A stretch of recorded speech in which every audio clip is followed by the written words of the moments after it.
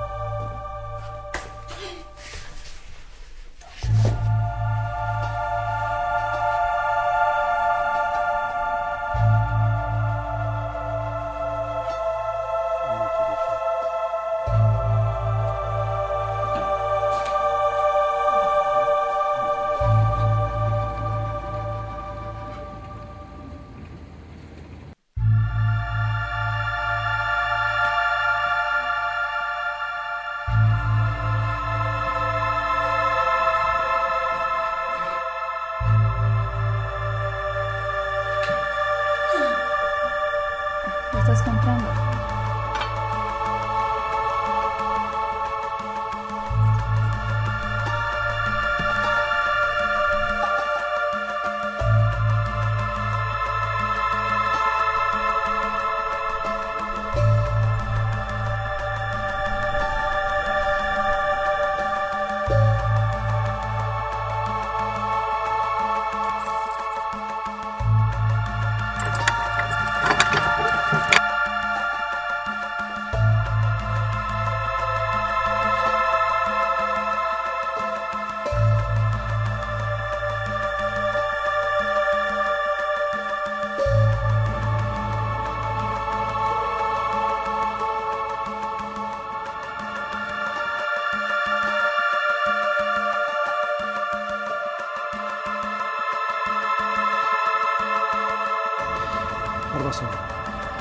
Soledad.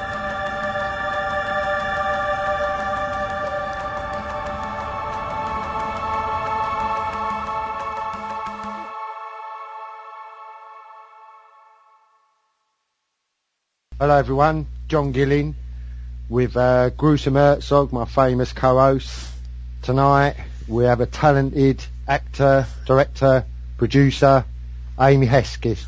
Amy, how are you? Hi, I'm great, guys. How are you? Thanks for coming on. Yeah, thank you. This is great. Love to be here. Cool. Right, if we start with your first film from 2010, you was the writer, director, producer. Yeah, it's called Sirwanyaku. Sirwanyaku. Yeah.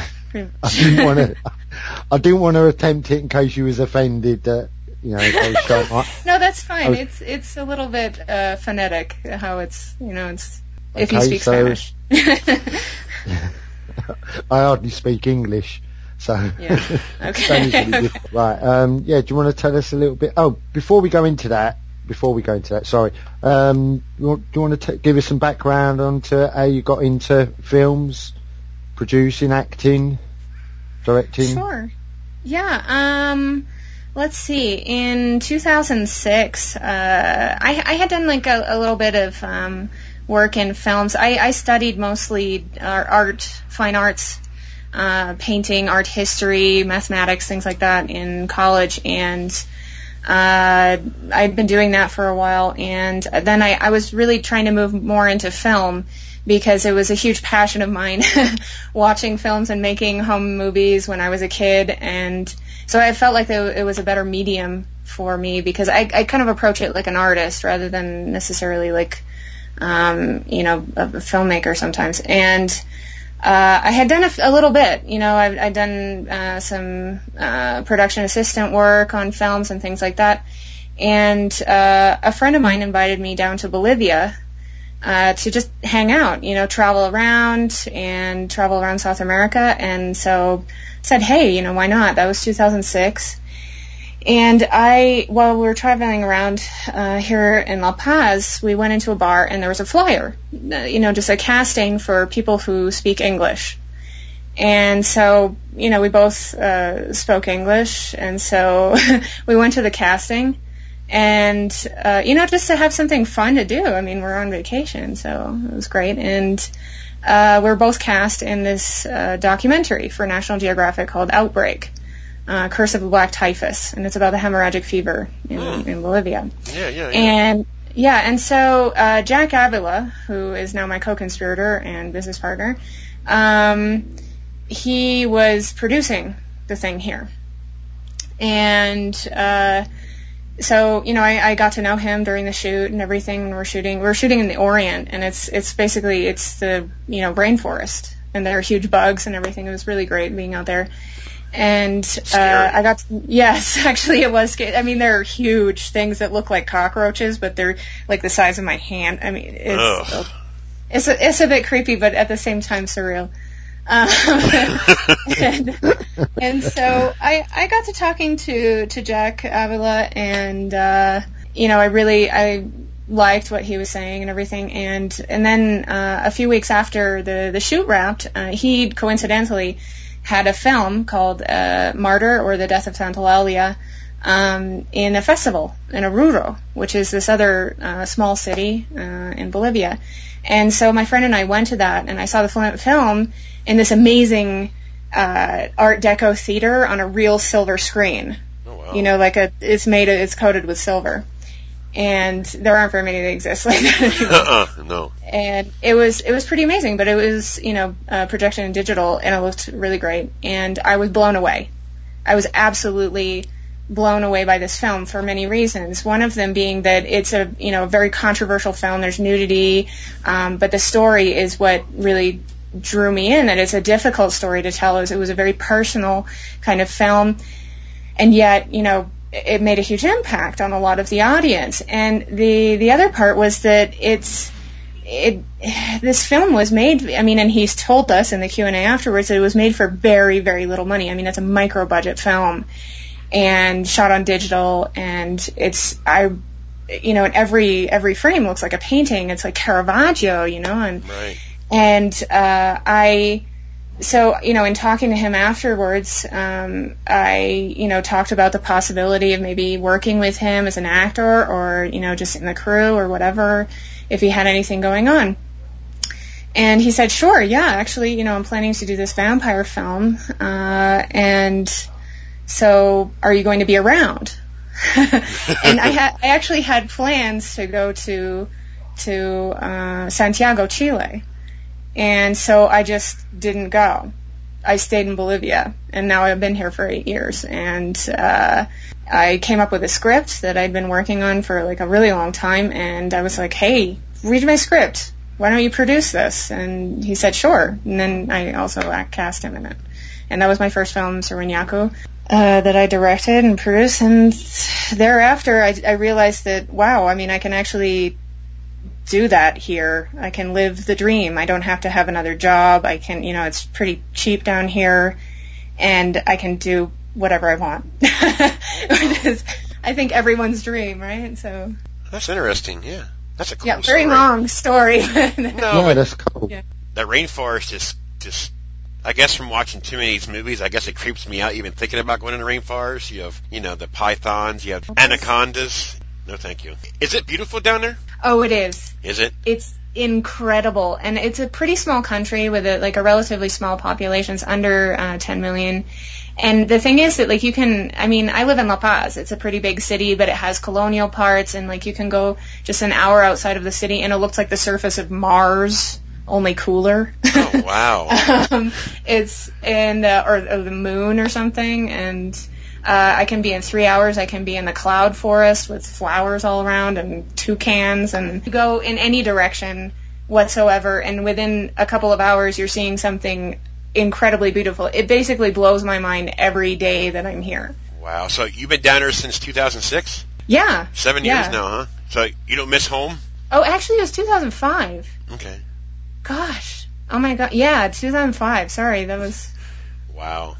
Yeah, so 8 years. I don't know where home is really. I'm from rural Maine, and I have a house there, but I haven't been really, I haven't lived there since I was 18. So it's been a while, and Wow. I lived in France for a while. I haven't actually been living in the country for probably a long time. It's you get used to not being there. Right. Very interesting life you have. Yeah, actually, I'm grateful for it every day. So the film that we talked about, has it showed anywhere over there, like film is there film festivals over there, or no? There are some film festivals. There's the Fenavid, which is growing. There's a film festival in Santa Cruz, also, that I think it's an international festival. There's the, GLBT Festival, which I was a juror for, which is very cool, in here in La Paz. But I showed that at a festival in New York called Cinekink. Okay. And it was very well received there. Okay, now the actors that you find, they're actually from that country, correct? There isn't no outside casting call. It's just basically all inside, all in where you're at, right? Pretty much. I mean, in Sirwanyaku, we have Jack, who he's Bolivian, but he's more of a New Yorker because he lived in New York for 35 years. So okay. So it's kind of, he's so he speaks English and everything.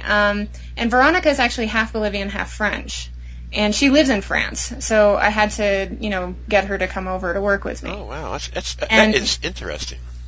Yeah, and I mean there are lots of actors who I work with here, and then there's another actor, Eric Santuan, and he's a New Yorker, but he lives here because he's half Bolivian. And they're just like a lot of people who are kind of between nationalities who live here, and a lot of people speak English as well as Spanish, so it's pretty cool. You are a very interesting person to talk to. It's been a long while since I had a guest that's very interesting. Oh. Very interesting. Gosh, thank you. Well, let's talk about Bluebeard. In 2012, it's Barbazul. Is that how it's pronounced? Barbazul. Barbazul. Okay. Yeah. Now, explain to the listeners about this. Obviously, it's about Bluebeard, but explain to the listeners on how this came about. Okay. As a child, I was like really, I didn't read a lot of traditional children's stories. I don't know. I mean, my parents were a little, they were, my father and my mother, my mother's kind of, well, she's still alive, bohemian and kind of eccentric. And so they gave me all kinds of books as a kid that are maybe not, I mean, Bluebeard is not really a children's story, in my opinion, but they stick it in with like other, stories, but generally it isn't necessarily given to children. But I got a whole lot of those, and like Greek myths, tragedies, things like that. I believe that it influenced me in some respects. And so since that time, I've just been really obsessed with the story of Bluebeard. I thought, my goodness, is it a children's story? What is the hidden message in this story exactly? Like, what is it trying to say to young people? I don't know. And I think that it's more of something more interesting for adults, and so I made a story for adults, because it's really just about obsession and control. And he kills his wives. Yeah, exactly. And I love playing with that, because in the original story you don't really know. I mean, he's just a villain. He kills his wives and that's it. And so I figured, well, I mean, there must be something beyond that. He's a psychopath. He's a serial killer. And so why don't I explore that a little bit, like into his madness and motivation. And I really wanted to play with something in Spanish. It's called La Mirada. It's like perspective, but it's like a little bit more romantic when you say it in Spanish.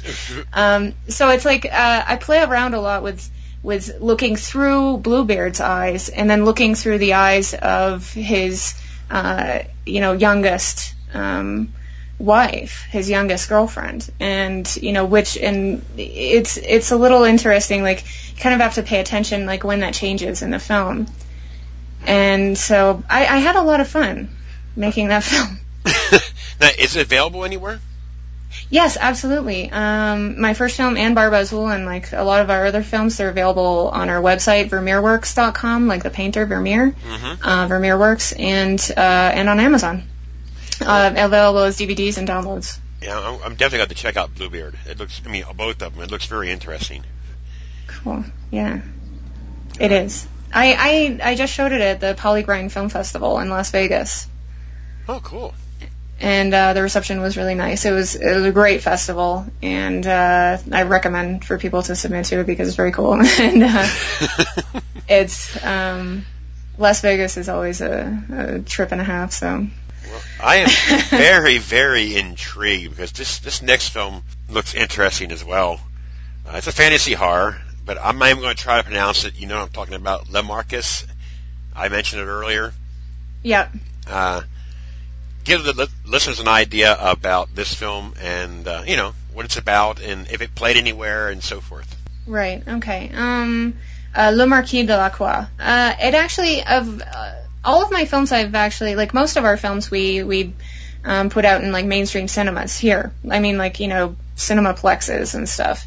And they have premieres and they show for like 2 to however many weeks. Cervignaco actually played in the Cinemateca here for 5 months. Wow. It was amazing because people just kept wanting to go to it, so that was great. Great. And but Le Marquis de la Croix, what happened is that we were shooting this movie Maleficarum, which I produced and I acted in. And I'm sure you're going to get to that one because it's possibly the most notorious. So we had this set after we were done shooting Maleficarum, and we had all these props and everything. And I figured, okay, I have a bunch more props, and I have like a whole other house full of stuff to decorate this set with. And we have 2 weeks left on the lease.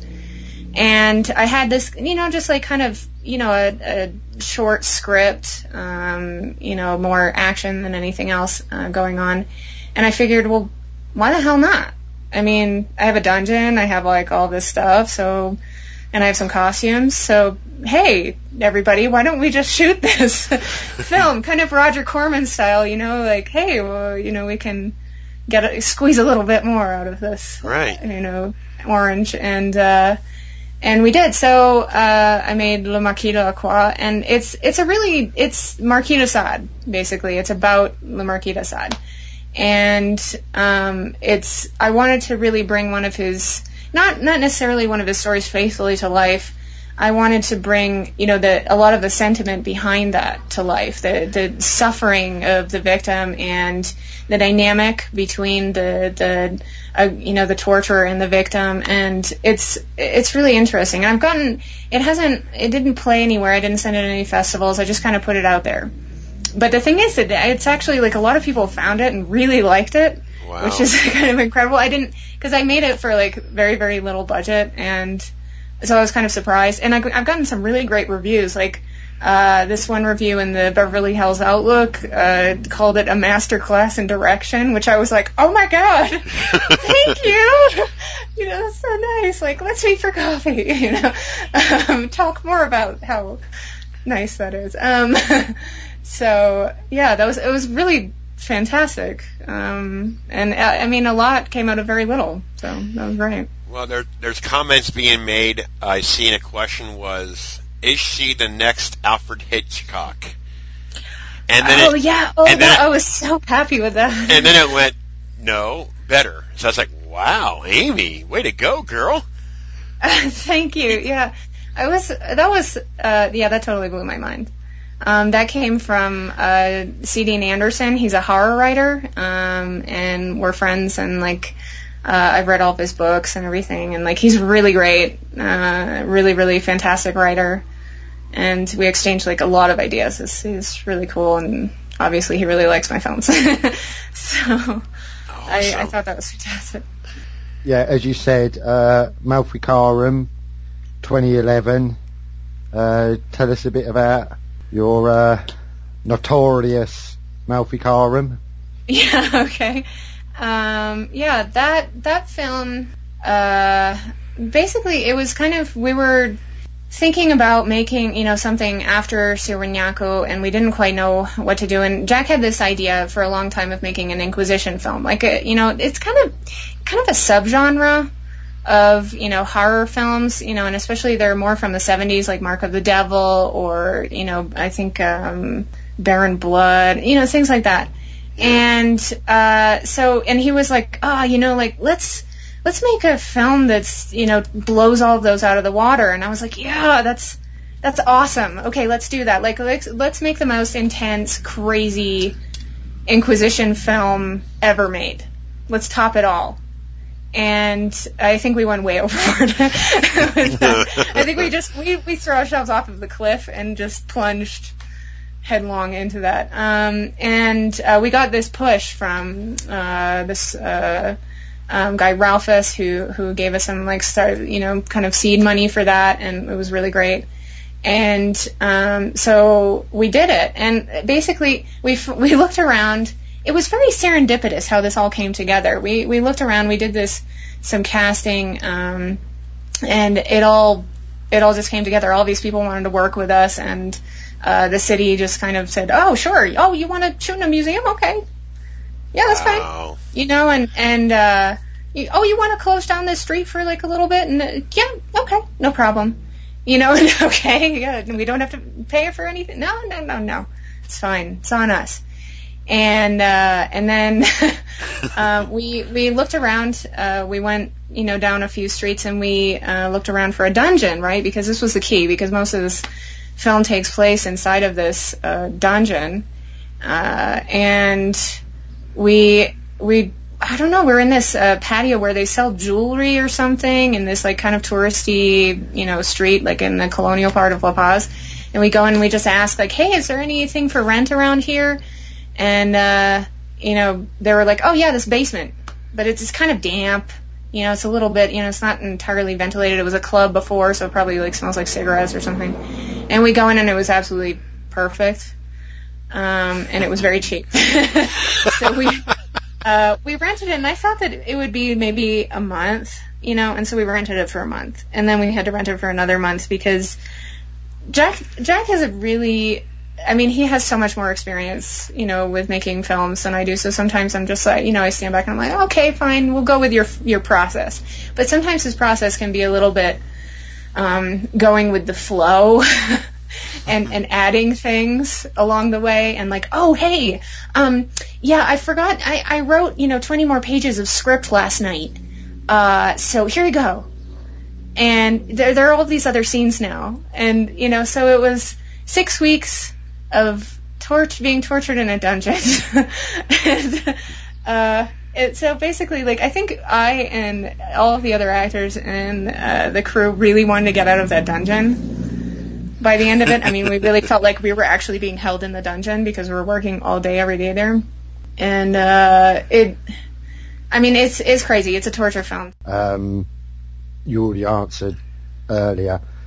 Looking at your body of work, would you consider the work that you do, and I think you've already answered this anyway, but I wanted to ask my main question, would you consider the work that you do more in the line of art than just making a film? Yes, because the thing is that we don't make films. I mean, a lot of people will defer to a scriptwriter, or maybe they'll write a script, and it's something that you know, it's more commercial. They make this film that they think that a lot of people are going to like, and they kind of engineer it like that. And, you know, or it's kind of like an ode to, you know, classic horror films or something like that. And there's nothing wrong with that. There are so many films like that I absolutely love. But, like, my approach is not like that. I wouldn't know how to do that. It's more like, I'll make a film if there's something in it that I see that I connect with. Right. Like in Maleficarum or something, I'll see, you know, okay, this woman, she goes through this horrible suffering, you know, and for this love that she has for this other woman, and you know, it's something that I feel is beautiful, you know, and in a way, and so I want to portray that. And, you know, I feel like, you know, I'll use my body as an instrument, you know, as part of this medium, and I approach filmmaking as more of an artistic medium than anything else. I want every frame, you know, of every shot of my films to be very, you know, just like paintings, essentially. So I guess, yeah, it's because it's more of a personal connection. It's a translation of self. Wow. Right. Which is what all art is. That's amazing. Right. Right, so I'm going to get on to asking, hopefully the right questions. Okay. In some of your films, you seem to play either desperate characters or characters that end up in a desperate situation. Are those the type of characters in your films that you're attracted to? So far, yes. I mean, I would do a comedy or something like that because Right. I think I have like at least a modicum of humor inside. But so far, yes, because I don't know. I think that everyone has this darkness inside of them. I don't know. It's funny. When I was a kid, I was never afraid of things that go bump in the night necessarily. I was afraid of real life, of pain and suffering and death, and I think that everyone is afraid of that, especially as we get older. And it's that kind of fear that I'm really attracted to. That and it helps me personally to work through that. I feel like fear is one of the most powerful emotions, other than love, and it gives me some sort of catharsis going through that. But it's also that, gosh, how do I explain that? I mean, other than that, I'm just attracted to it in kind of a perverted way, I guess. Because it's like kind of, exciting and horrible. And I mean, I love horror films. I love things that are just really difficult to look at, and it's exciting. I can understand it's a difficult question to answer because it was a difficult question. I wanted to make sure that it come out partly articulate anyway. The stories that you tell, is it important to tell it from that character's perspective or as a comment on that maybe the times or the situation that everybody at that time is in? If you can understand that question. Yes. I think all of our films have a certain message, not necessarily a message like, a definitive message, but there's always some social commentary. I make a very subtle social commentary in Cervignaco, for example. Also in Bluebeard is definitely a commentary on perspective, male-female perspective. Maleficarum is definitely a commentary on how horrible the Inquisition was. I mean, one of the things that we wanted to do with that film was to show how horrible it was. I mean, it's for some people an unbearable film to watch. They can't watch it. It's goes on, and that's on purpose. I mean, the Inquisition was a horrible, horrible thing that happened. And I mean, in some way, we showed some very small part of the horrors that were justified at that time by the church. I think that there's definitely an anti-church message in that film brought across by Jack. His films are more Baroque, and he comes from a more Catholic influence. So that's definitely there. All our films have something of that. It's always a commentary on relationships, on a lot of different things. Right. Well, from the little that I know about the Spanish Inquisition, one was that it lasted nearly 100 years, and two, I believe that the Pope tried to stop it, and even he didn't have the power to stop what was happening. I could be wrong on that, but if we go to Maleficarum, and I know that you've spoken about this, but the question that I wanted to ask is, when you go through the ordeal of portraying the torture, you live it to,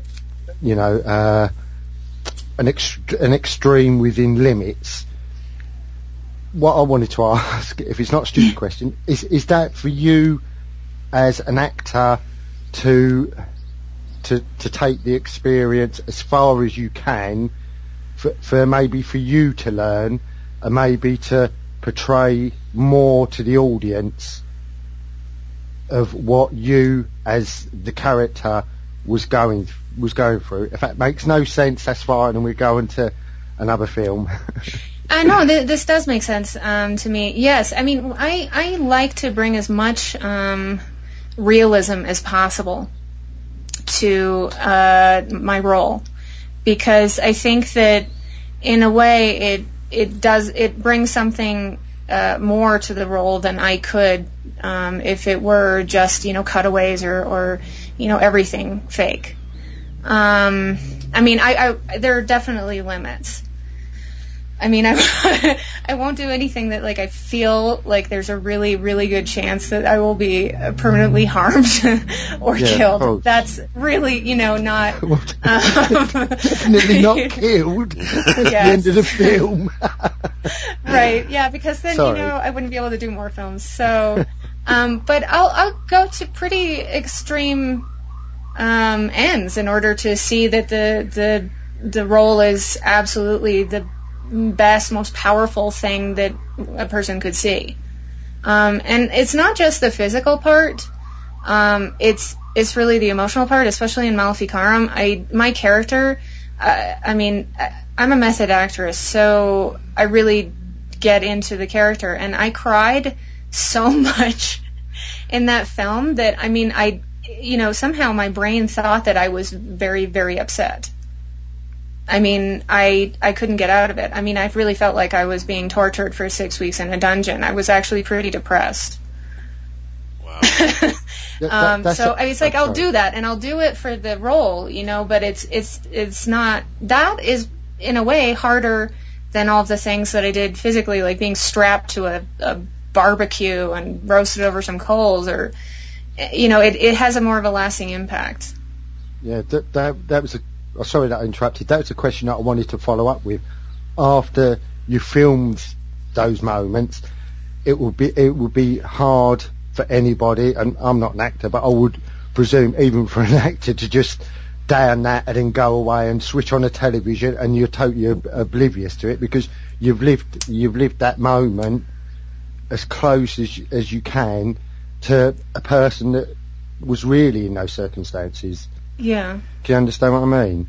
Yes, it's really, I couldn't just turn on a switch and laugh afterwards. And believe me, I tried. But, no, for that time I was actually really just not feeling good. And I kept doing it because I wanted to finish the film, and it was really important to me. And I'd go home and I'd kind of hug my cat and have a hot chocolate and, try to watch something on, a movie or read, but it's, there's no way to just snap out of it. No. And it took me a long time. I didn't want to do another role like that for over a year. I had Jack said to me, "Oh, hey, Deborah Dreaming, and we have this great role for you in which you cough, you have to suffer a lot." And, and I just kept kind of pushing that date until I felt like, Maleficarum had been enough in my memory that, I wasn't incredibly traumatized by it anymore. And the other question I wanted to ask, and I hope you understand the way that I'm asking this, because I just mean it as talking to, like you said, as a person that considers it an art, and so you would be an artist. Does the satisfaction of making the film in that role, would that make you more fulfilled rather than, like you said, you could have done those scenes and cut away? Can you understand what I mean? That you would look back and be satisfied that you put your all into it. They're good questions, John. But I'm just trying to figure out. This is why I was saying to you before, Scott, that I really thought that Amy would make a good guess, because it's not just, I got offered this role in this rom-com and I'm can you understand what I mean? I know Scott? what you mean. You know, she does it for the art. part of it. I'm not asking any stupid questions. No, I'm fascinated. I'm fascinated by her work, and I'm fascinated by the questions. So I'm just sitting back and listening. So the answer would be that yes. I mean, definitely. It's really giving, 100% of myself, maybe even 500%, that makes me satisfied at the end of the day. And whether it's as an actor or even as a director or producer, I tend to just go completely over the edge, because that's who I am. I wouldn't find fulfillment in it otherwise. I really wouldn't.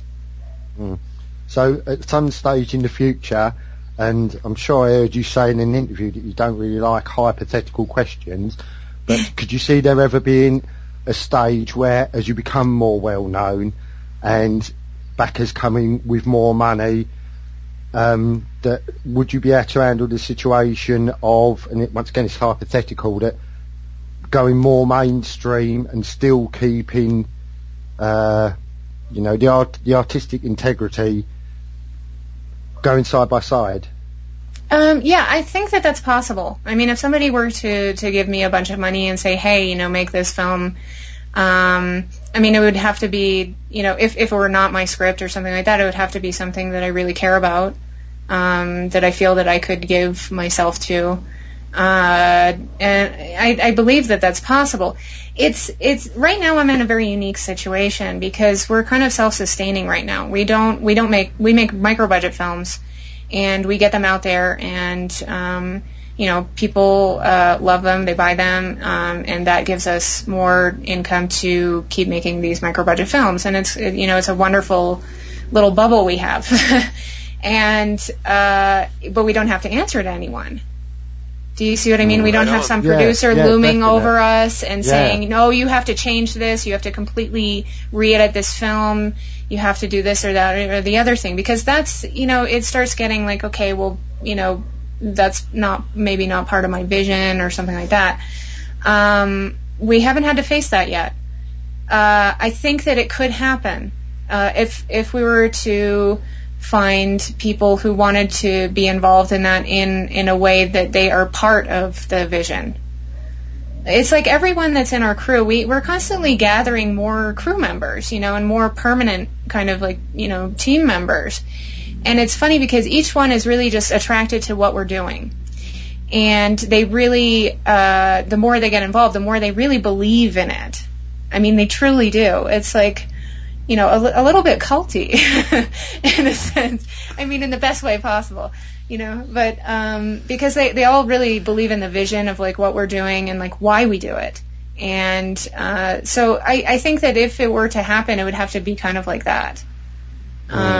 Because otherwise I don't know. I'm a little bit wary of doing something that isn't necessarily part of my process, I guess, as an artist. Well, you mentioned, it's just a little side note, but you mentioned about micro budget, but if someone looks at your films and sees some of the costumes that people are wearing and some of the sets that you filmed in, it doesn't really look like it's micro budget at all. But that's just a comment I wanted to make. If we go on then, because... Okay, but I mean, actually, I make a lot of the costumes. Oh, right. And I get the locations. People here in Bolivia are really great about that, especially the city and other institutions, museums, things like that. All you need to do is like work out an exchange with them, and they give you that for free. I mean, we have cannons in Debit Dreaming. I mean, cannons. Talk about production values, right? And I think that cost us like a few bags of cement and some hot dogs and ice cream. So, yeah, I mean, it's like we get a lot for very little. Okay, cool. Right, we go on to the last film we're going to talk about. If I can ask you about Dead But Dreaming. Sure. It's directed by Jack Avila. I produced it, and I act in it. And it's a very untraditional vampire film, and yet it's really, and it's kind of goes into those Hammer films from the 70s. It has definitely that reference there. It was really exciting to make that film because we kind of did a lot more than we did for other films. We shot one of the scenes in this pre-Columbian labyrinth on the island of the sun. It's just incredible locations. We shot inside museums. We shot in colonial streets. All the costumes really interesting. Lots of blood and fangs and makeup, and it was really, really fantastic producing it. It was fantastic acting in it, but yet, my role is, again, kind of difficult. Right. Anything else to ask, Scott, before I get onto the big question? Well, no question, but I'm just going to say, Amy, just listening to you and seeing your work and hearing you talk about your work and the pictures and about how you take it as an art, not so much of a film, it explains everything about you of what I didn't know. If that sounds stupid, if you get what I mean. No, it definitely that makes sense. You're a very different guest that we've ever had, and I've been doing this for 4 years. I've interviewed big-time celebrities, and I think you are one of the most interesting, talented, inspirational actor, director, producer that I've ever talked to and had on my show. Thank you very, very much. No, Yeah, you're welcome. I wanted to say that. Don't want to hurt anyone's feelings because I've had lots of people on. But Amy, you've been the best guest we have had. Honestly, I mean that. Oh, I really gosh, do. thank you. I was a bit nervous about asking the questions because it was how to get my question across. It made sense. But my last question, before we go any further, you said that you're a fan of horror films, and can I ask you your favourite? Oh, my favorite horror film? Wow. Let's see. I like some kind of cheesy horror films, more like Warlock. It was like one of the first films that I saw as a kid, and it kind of, I go back to it time and time again. I know it's not like the best film ever. You're my girl. I'm a cheesy lover. I love cheesy 80 films. I grew up in the 80s. Exactly. I love slasher films. Anything like that, Oh, God, I'm really into, I love watching that stuff. While watching it. It was good because I'm hardly ever scared when watching a horror film. So John's going to ask you again. So if you pick one, what is your favorite horror? I think my favorite might be, actually, I think I could definitely say that Possession. The 81? Is that what yeah. It's yeah. Uh-huh. Good film. Yeah. Good pick. Cool. Yeah. I think that would probably be my favorite. But I also really love a lot of like Hammer films, like Twins of Evil. Oh yeah. Stuff like that. Definitely. It's really hard to pick a favorite. All right. Right. Is there anything else you want to tell listeners about? Anything, upcoming projects or anything? Oh yeah, absolutely. There's probably going to be a Maleficarum 2. Jack and I have been talking about it, and apparently. He had this like crazy idea because he recently went location scouting in Potosi and Sucre. They're these two like colonial towns, and he saw all of these like convents. And so I think that we're going to make a Maleficarum 2, but it's going to be like more nunsploitation. I think it'll be very cool. Really about like the dynamic between nuns, and it'll be excellent. There's also like a second Dead But Dreaming, doesn't have a title yet. And right now, I'm shooting my fourth film as a director, Eulalia. I also star in it. It's based on the Robert Louis Stevenson story about an incestuous family of genetic vampires. Wow. And it's pretty.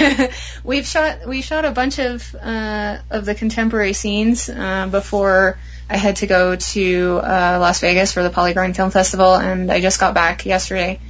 And so we're continuing the shooting of those scenes, and we will. It's really great. I'm really loving shooting this film. I'm very happy with how it's coming so far. And we have an Indiegogo campaign right now to raise funds for this other part of the film, which is set in the 1880s. And we need some dough because we want to shoot in this like really incredible hacienda, which it's like a plantation house, like out in Potosi. And it's going to cost a bit because we want to have like 40, 50 extras and things like that. And basically what it's for is that whole sequence in that place, but it culminates in this huge scene in which Eulalia, played by myself, is because she does something that she's not supposed to. She kind of loses control of the vampire, and the villagers, attack her and drag her out, and they chain her to a cross and beat her and then burn her at the stake in front of her family. And it's just like I want it to be like one of those epic, unforgettable scenes. And so I really hope that people like go to the Indiegogo campaign and throw us some dough because it would be excellent. Yeah, send us a link to that and we've spread it round for you. Sure, yeah, great. Thank you. That would definitely help. Hey, John, Yeah. didn't you already do that? Oh, did I already do that? Oh, maybe you already did that. I've been traveling, so I didn't. That's how I knew. That's how I been knew so- what she was talking about because I saw it on your Oh, Facebook. right. I've been so busy today, Scott, and I just end up pressing something and, I'm just trying to help. Do you want to give a last shout out to your site where people might be interested in looking what films you got on offer? The site to go to is vermeerworks.com, like the painter Vermeer. And you can find me on Facebook.